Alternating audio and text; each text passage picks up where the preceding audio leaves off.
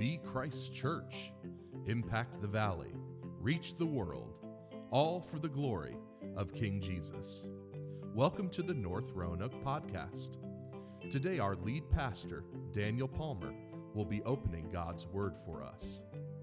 Our prayer is that you will encounter the living Lord as you hear His Word proclaimed.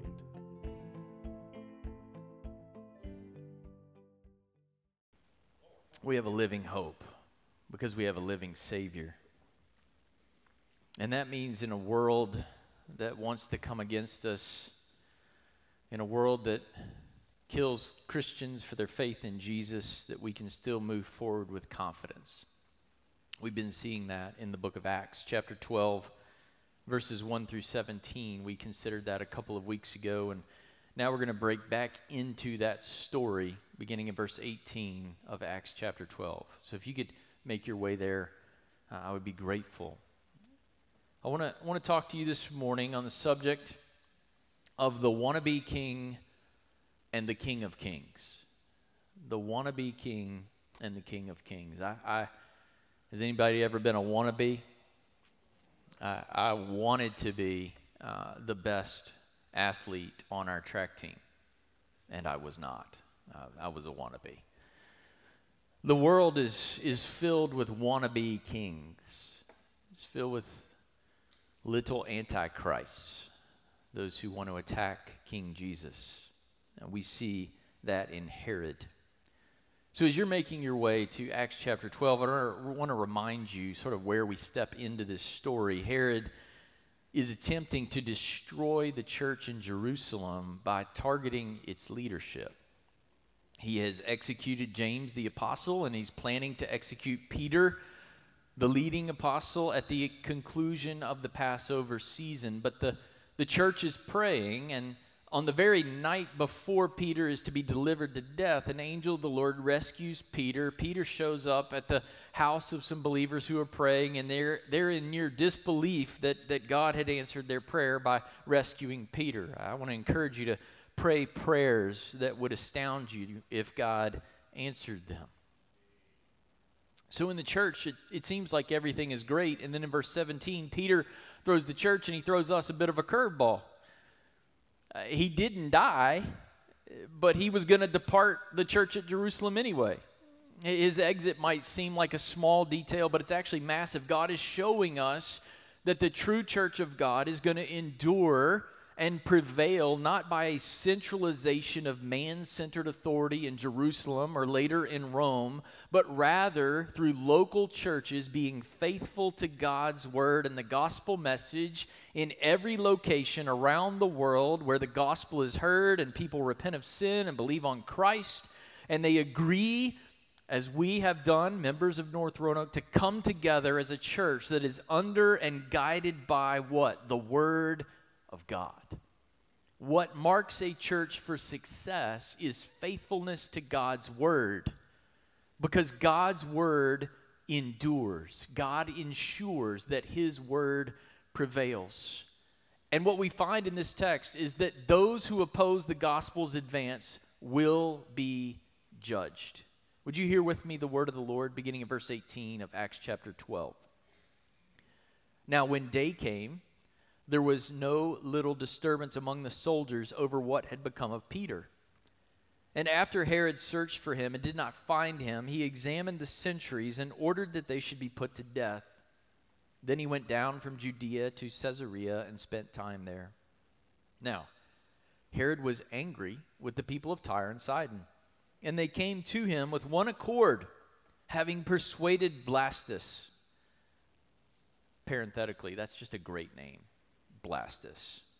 Having persuaded Blastus, the king's chamberlain, that they asked for peace because their country depended on the king's country for food. On an appointed day, Herod put on his royal robes, took his seat upon the throne, and delivered an oration to them. And the people were shouting, "The voice of God and not of a man." Immediately an angel of the Lord struck him down because he did not give God the glory. And he was eaten by worms and breathed his last. But the word of God increased and multiplied, and Barnabas and Saul returned from Jerusalem when they had completed their service, bringing with them John, whose other name was Mark. Would you pray with me? God, help us to internalize, to process, to digest this text this morning. God, make us who we are in Christ. God, take our flesh and crucify it, and take the Spirit of God within us. God, I pray you would move, Lord, that you would, by your Spirit-authored word, that you would compel those of us who are indwelled with the Spirit to pursue Christ more wholeheartedly, more courageously. And God, for those who don't know that King Jesus has conquered death for them, that God, maybe today would be the day of salvation. I pray it in Jesus' name. Amen. In Herod, in this text, we see a personification of the world's opposition to the reign of Christ and the spread of Christ's fame through the proclamation of the gospel. The gospel declares the glory of King Jesus. When we declare the gospel, we're telling about the glory of a God who came down on a rescue mission. But we live in a world that opposes the gospel mission. Why? Because the world is infected with a sinful desire to possess the glory that belongs to Christ alone for themselves. In the actions of Herod, in the aftermath of Peter's escape from prison, we get a picture of what the world is really like.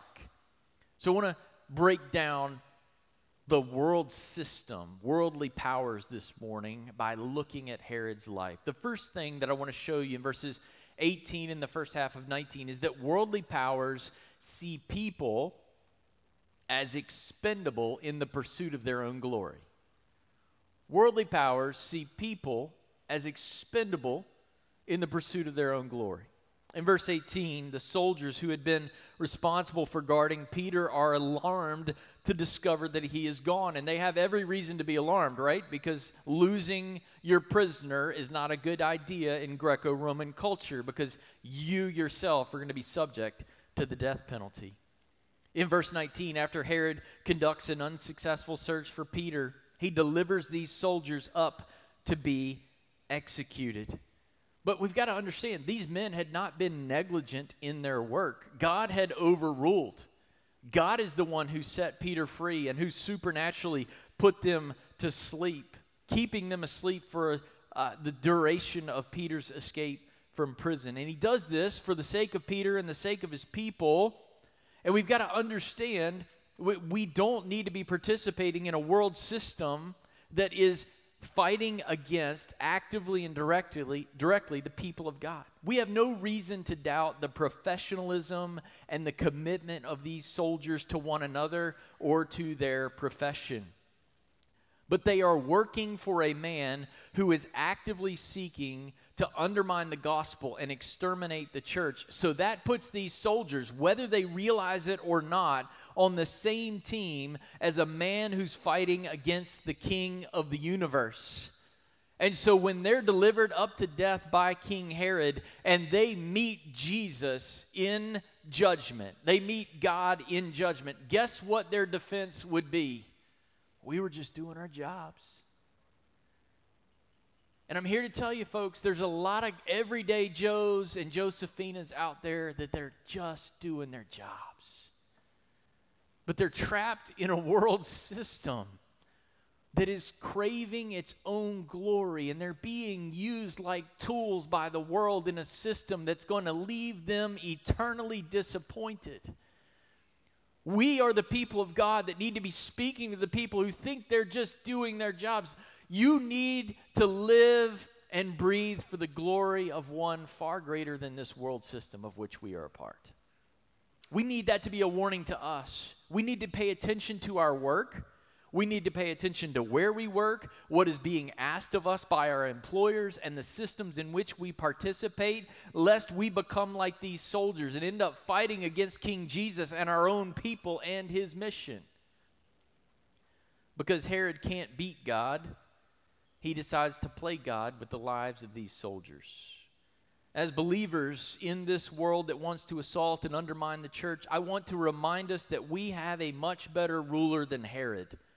We have a king who doesn't enlist us to abuse us. He enlists us in the greatest mission ever, and he never leaves nor forsakes us. He promised to always be with us. We do not have a wannabe king. We serve the King of Kings. We have a king who had all the glory of God from eternity past, and yet he came down to rescue us. He did not prop himself up by killing other people. He laid down his life on the cross so that he might raise other people up.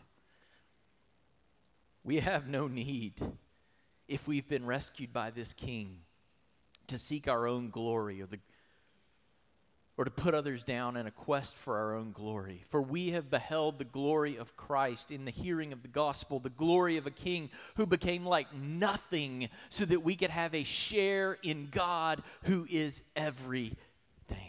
Worldly powers see people as expendable, but those who have encountered the King of Kings love and serve others because they've been so lavishly served by Christ. The second thing we see about worldly powers comes in the second half of verse 19 into verse 22. And it is this: worldly powers withhold blessings from people until those people offer them the worship or the recognition or the attention that they desire. Does that make sense? Worldly powers withhold blessings from others until those people give them what they want. When you give me what I want, then I might give you what you want. This is how the world works. In verse 19, at the end of verse 19, Herod, possibly licking his wounds from losing Peter as a prisoner, heads out to Caesarea. Now we know from the works of a man named Josephus, a Jewish historian of that day, that Herod visited Caesarea to celebrate certain celebrations and spectacles in honor of Caesar of Rome. But Herod's real mission is not to honor Caesar, but to honor himself. We aren't told why, but Herod was in a persistent state, verse 20, of extreme anger. This is the only time this word occurs in the New Testament. He's really mad at the people of Tyre and Sidon. He's so angry that he's cutting off their food supply. A commentator by the name of Peterson summarizes the situation this way: Tyre and Sidon were free, self-governing cities on the coast of Phoenicia. Herod had been quarreling with them for unspecified reasons. So serious was the situation that their leaders joined together and sought an audience with him. In their approach to Herod, they wisely secured the support of Blastus, a trusted personal servant of the king. Don't miss what's going on here. There are people in need of their daily bread, and they're seeking peace with the one who can give it to them. With one accord, they go to this king looking for peace. But we, as the people of God, with one accord, go to our king because he's already done everything necessary for us to have peace. In verse 21, they assemble to celebrate Herod in the hopes that he will save them. Maybe if we prop up his ego, he will give us some bread. Here in Caesarea, where Caesar is the one who legitimately holds power, Herod puts on a proud display of his own perceived sense of importance, using a throne that isn't his own. He sits on Caesar's throne to prop up his own self. This is a picture of worldly powers at work, church. They set themselves up. The world system sets itself up as an authority to be glorified in places where they lack jurisdiction. God has given us, He has ordained governments for a purpose. They have a lane, they have a sphere of influence, and they're supposed to stay in that lane. They're to do their God-given purposes and no more. No government has jurisdiction over the gospel of Jesus Christ. No government has jurisdiction over the consciences of those who hear the gospel, repent, and believe on Christ, and then are duty-bound to follow Him no matter what their government says. This on this morning? Are y'all watching the news and paying attention to what's happening in our country? Do you feel the squeeze that they're trying to put on believers? There's no place on earth where Jesus lacks jurisdiction. Nowhere. But worldly powers are seldom content to stay in their God-ordained lane. They want a glory that is not their own. And they will, like Herod, even endeavor to control the food supply and withhold bread to get it. As Christians, we not only recognize this manipulative tendency in the world, if we're honest, we recognize it in ourselves. Many marriages are struggling because they aren't operating based upon godly wisdom, but upon worldly wisdom. I won't bless and honor my husband because he didn't do this. I won't do this for my wife until she does this. I won't love and nurture my wife and help with the kids until she does Y. It happens in work relationships. I won't bless my coworker or pay a compliment where it is due because my contributions have gone unnoticed. Or if I compliment them, people might grab onto that and suddenly they might be promoted beyond me. This tendency is in our flesh. And only by way of the Spirit grabbing more ground in our lives can we really live for the glory of Christ. Only by way of the Spirit's help can we get Herod out of our own hearts. It is in remembering and rehearsing and delighting in the incredible message of the gospel. What is that message? The message that the King of the universe came down and gave us himself that we might behold his glory. It is in living in light of that message that we are freed from playing the world's games and manipulating others to try and grab glory for ourselves because we've already beheld the one whose glory cannot be matched. Those who want to do away with the gospel act contrary to the selflessness of the gospel. Let me say that again. Those who want to do away with the gospel act contrary to the selflessness of the gospel. Jesus is self-giving. He's self-emptying. He pours himself out so that others might be lifted up. But those who act contrary to the gospel will not defeat the gospel. That's the hope of the Christian.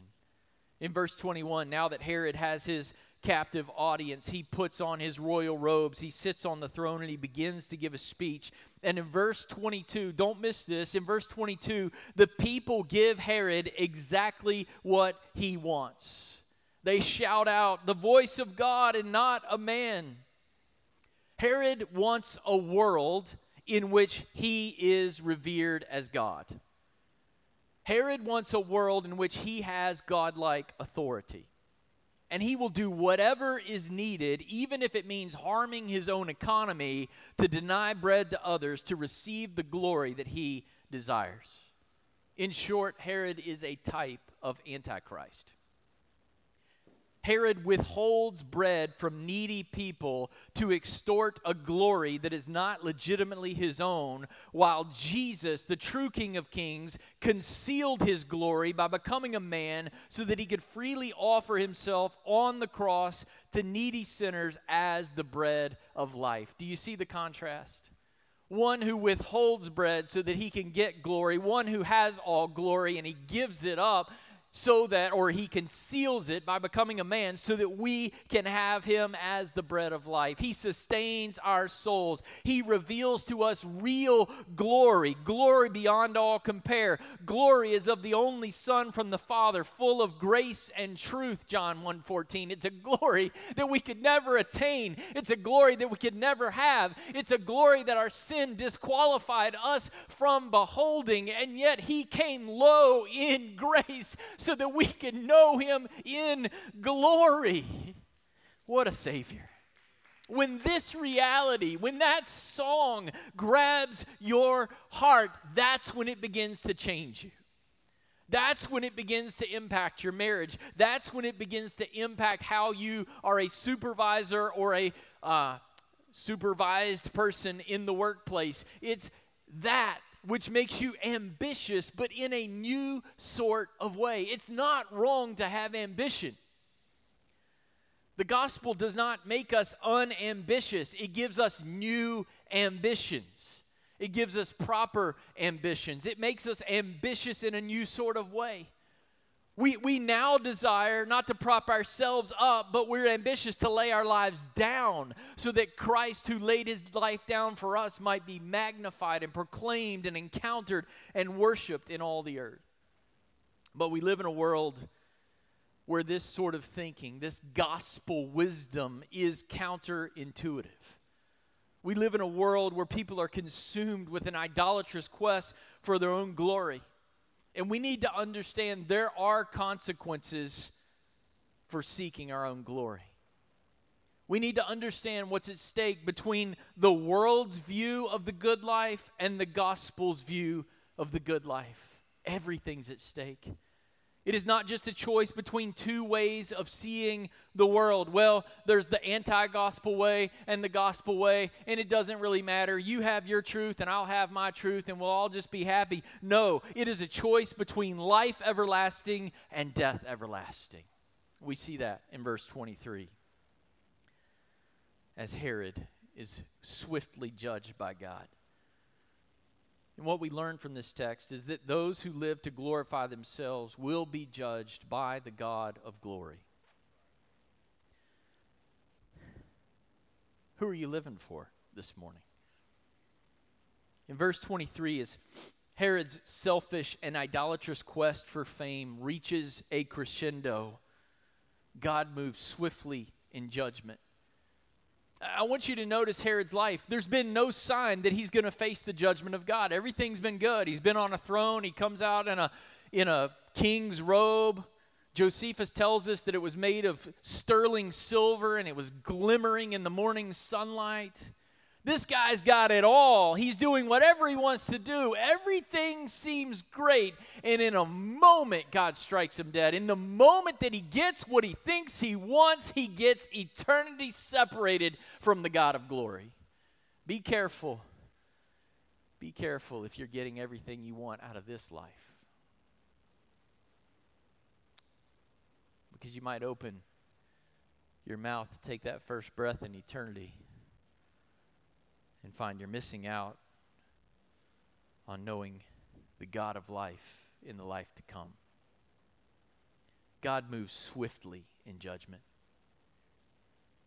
Along the way, there were signs that Herod was on the wrong path, weren't there? I mean, Peter somehow gets out of prison with 16 guards. And rather than being checked up in his spirit, rather than saying, maybe I should stop fighting the church, maybe God really is with those people, maybe I should check this out, he doubles down on the glory of Herod, opposing God, his gospel, and his people. Herod refused to be humbled. He doubled down on Herod being hailed as a hero no matter who he had to hurt in the process. And in the very moment, do you see it, verse 23? Immediately, in the very moment Herod thinks he has gained what he wanted so desperately, an angel of the Lord, maybe the same angel who struck Peter to wake him up and set him free from prison, now strikes Herod dead, leading him instantly to a Christless eternity. The destiny of his condemned soul is graphically portrayed by the worm's consumption of his rotting corpse. You say, well, that's pretty nasty, Pastor. It's what the Bible says. And if you think that's bad, it's nothing compared to the eternity that he stepped into. It is nothing. Y'all, hell exists. God's word is clear. Physical death leads to God's judgment, period. There's no purgatory. There's no second chances. There's no do-overs. Hebrews 9:27 says it this way: it is appointed for man to die once, and after that comes judgment. The idea of everlasting punishment is not popular today. If you want people to scatter when you go into Starbucks, be like, hey, I've been reading up on hell. Anybody want to talk? Ghost town. It's not popular. But we're not trying to win a popularity contest, church. And it is thoroughly biblical. In Daniel 12, chapter 2, the prophet speaks of the return of Christ, and he says this, those who sleep in the dust of the earth, that's dead people, shall awake, some to everlasting life, and some to shame and everlasting contempt. You say, well, yeah, that's the Old Testament. You know, what did they know? Well, does Jesus know anything about the afterlife? Did you know that during his earthly ministry, Jesus says more about the sorrows of hell than he does about the joys of heaven?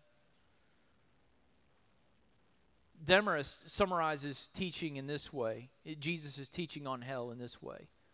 Listen closely. The Lord taught, meaning the Lord Jesus, the Lord taught that the unrepentant or the unsaved, the lost, those who die without faith in Christ, that they would be consigned to Gehenna, the place of end times punishment. Jesus affirmed that hell is a place of conscious torment and of everlasting duration. Jesus in Matthew 25:46 clearly confirms that the damned shall live in hell as long as God himself will live in heaven. How long is God going to live in heaven? Forever. The compassion, you say Jesus is full of loving kindness and compassion and grace and mercy, and he is to deliver you from the horrors of hell. The compassionate Lord candidly described hell as a place of darkness, as a fiery furnace, and as a place where the worm never dies. Yes, these worms here in verse 23 would eventually finish the job with Herod's body, but all who die seeking their own glory rather than beholding and living for the glory of King Jesus will one day be raised and judged and then face the second death in the lake of fire, which will be a state of conscious exclusion from the favorable and loving presence of God forever. This is Herod's fate. It is the fate of a world that is set against Christ and his people. Luke is reminding us that those who act contrary to the gospel to prop themselves up, though it might look like they're winning for a long time, they will fail. It is the gospel that wins. It is Jesus who wins. It is the church who wins. Look at verse 24 and 25. But the word of God increased and multiplied.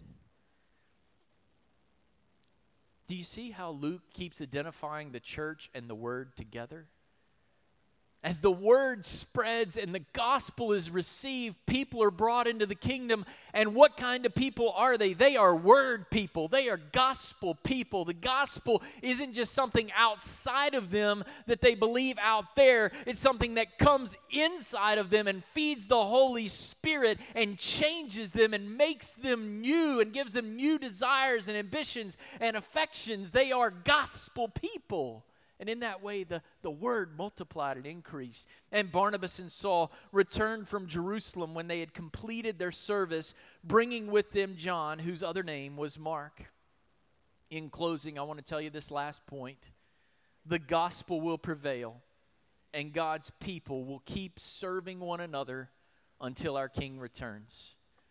The gospel wins. The word endures forever. Those who are changed by the gospel will stand in the last day. Once again, Luke gives us an optimistic summary statement in verse 24. The gospel increased and multiplied, meaning more people believed on Christ and became a part of God's family. The gospel kept reaching new people. Peterson says this, once again, gospel growth means church growth. This ruler, Herod, who tried to stop the spread of the gospel by withholding bread, could not do it. He could not stop the message of the true King of glory who came down and offered himself to us as the bread of life. Herod died and the gospel spread. The wannabe king is dead, and the King of Kings is still on the move as believers share the gospel and selflessly serve one another. Don't miss verse 25. Herod is trying to consume service for himself. He wants everybody else to serve him, but then we get these believers in verse 25. What are they doing? They're completing their service in Jerusalem. They're serving the church. They're serving other people in Jesus' name. They're serving the king who served them by serving others. Now, why are they in Jerusalem serving? Don't miss this. This is good stuff. I love the Bible. I mean, it's incredible. Herod is trying to get glory by denying bread to people. And here you've got the people of God. Do you remember why they've left Antioch and come back to Jerusalem? They've collected an offering because what's coming? A famine is on the way. And God has equipped his people, the one who has given his son as the bread of life. He's equipped them with foreknowledge of the famine that's on the way to be ready to provide bread for people who are going to go hungry without it. They're not there for their own glory. They're there serving for the glory of their king and the good of his people. They had been rescued by a king who would serve them, and so now they delight to serve others so that Christ might be known and magnified. So in closing, I want to ask us a few questions and then invite you to respond this morning. Whose glory is motivating you? Truly? Whose glory is compelling your life? What does your praying say about whose glory you seek? Are your prayers all about you? Or are they about the advance of the gospel and the good of the church and the depth of your relationship with Christ and the wholeness of your marriage and of other marriages? What is your giving say about what is motivating you? What do your dreams say about what is motivating you? What about your planning and your living and your thinking? And how about this, just your decision making? How do you make decisions? Do you make decisions based on what will bring maximal glory to the King of the universe who laid his life down to save you? Have you discovered the joy of emptying yourself for the sake of the King who poured his life out for you? Have you discovered the joy of offering yourself to Jesus in service to others? Your children, your spouse, your parents, this church family, your coworkers? Or do you have a consumer mentality in which the church is just another world in which you try to go and be your own little God for a little while? Church, we know the gospel wins in the end. But I have a question that I want us to ask of ourselves this morning. Is the gospel winning you right now? Is the gospel overtaking your life? I don't know the answers to these questions. I don't know if you're more focused on your retirement or the reign of Christ. I don't know when you walk in those doors if you're more interested in your favorite program or in the proclamation of the gospel to the ends of the earth. I don't know if you're more interested in a new toy or in people receiving new life in Christ. I don't know in the workplace if you're there just for the next promotion or there to promote the King of Kings. But God knows the answers to those things. And he is the judge. And I have good news. As long as you have life and breath, he still saves. And his gospel still prevails. If you don't know this King, my prayer is that the gospel would prevail upon you today, that you would repent of your sin, be saved, and live for the glory of Christ. And if you do know this King, and if you do love this King, and if the Spirit has searched you and found areas of your heart that don't line up with the pursuit of the glory of Christ, that he would give you the liberty in this moment when we stand and sing to lay it down at the altar and leave this room with a refreshed and renewed heart that is ready to pursue the glory of Christ no matter what. Would you pray with me? God in heaven, we don't want to be pretenders. We don't want to be fakers. We want to be genuinely motivated and compelled by the gospel, by the glimpse of the glory of Christ that we have beheld in the hearing of the gospel. God, there's a lot going on in our church family. There's a lot going on in the lives represented before me, and there are many ways that we can be distracted. But God, I pray in this moment, as we rise to sing in a moment, that you would just captivate us afresh with the goodness of God in Christ.